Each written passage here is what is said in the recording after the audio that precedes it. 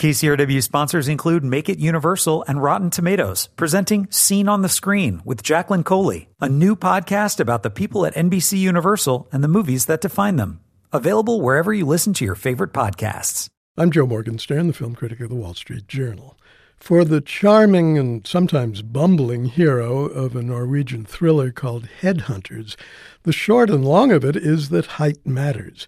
At 5 feet 6 inches, Roger Brown looks up to his gorgeous, statuesque wife with anxiety. You don't need a PhD, he says early on, to realize that I overcompensate for my height. Roger is Norway's leading corporate headhunter and an avocational art thief. He's really over his head when his heist of a priceless Rubens painting goes horribly wrong. Headhunters, in Norwegian with English subtitles, is a sort of transgenre thriller that glides effortlessly from crisp social commentary through off-kilter comedy to paranoid and quite violent terror. It's on my short list of the most enjoyable movies in recent memory. The enjoyment starts with the cast. Axel Hennie gives Roger an air of amused expectancy that slowly turns into a taut stare of terror. Nikolai Coster-Waldau is fiercely focused as a former commando and would-be CEO who has mastered the dark arts of corporate espionage and GPS tracking. Between them stands the aptly named Diana, Roger's goddess of a spouse. It's affecting for us and life-changing for Roger when she asks him toward the end, "Who do you think I am?" GPS technology is pivotal to what is essentially a track-down plot.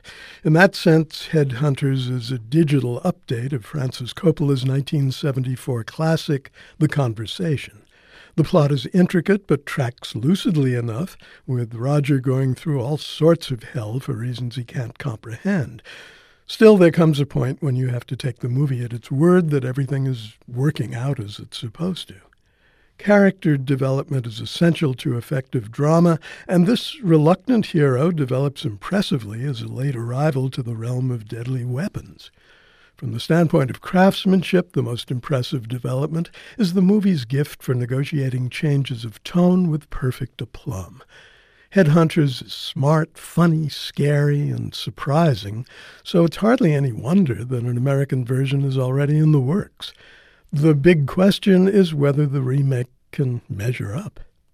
Sometime around what I guess to be the 1 hour mark in the 5-year engagement, I checked my watch and honestly thought the battery had given out. 5 years does not begin to tell the interminable tale. This mirthless romcom from the Judd Apatow Laugh Factory stars Jason Segel and Emily Blunt. They're Tom and Violet, a couple who, you guessed it, keep failing to tie the knot. Segel wrote the script with the director, Nicholas Stoller. Tom is a San Francisco sous chef who can't assert himself. Violet goes off to Michigan to pursue a job in academic psychology. He pursues her, keeps trying to please her, and finally finds his anger. I found mine long before he did.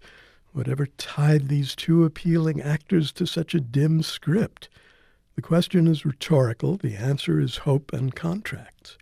I'm Joe Morgenstern. I'll be back on KCRW next week with more reviews. KCRW sponsors include Make It Universal and Rotten Tomatoes, presenting Scene on the Screen with Jacqueline Coley, a new podcast about the people at NBC Universal and the movies that define them. Available wherever you listen to your favorite podcasts.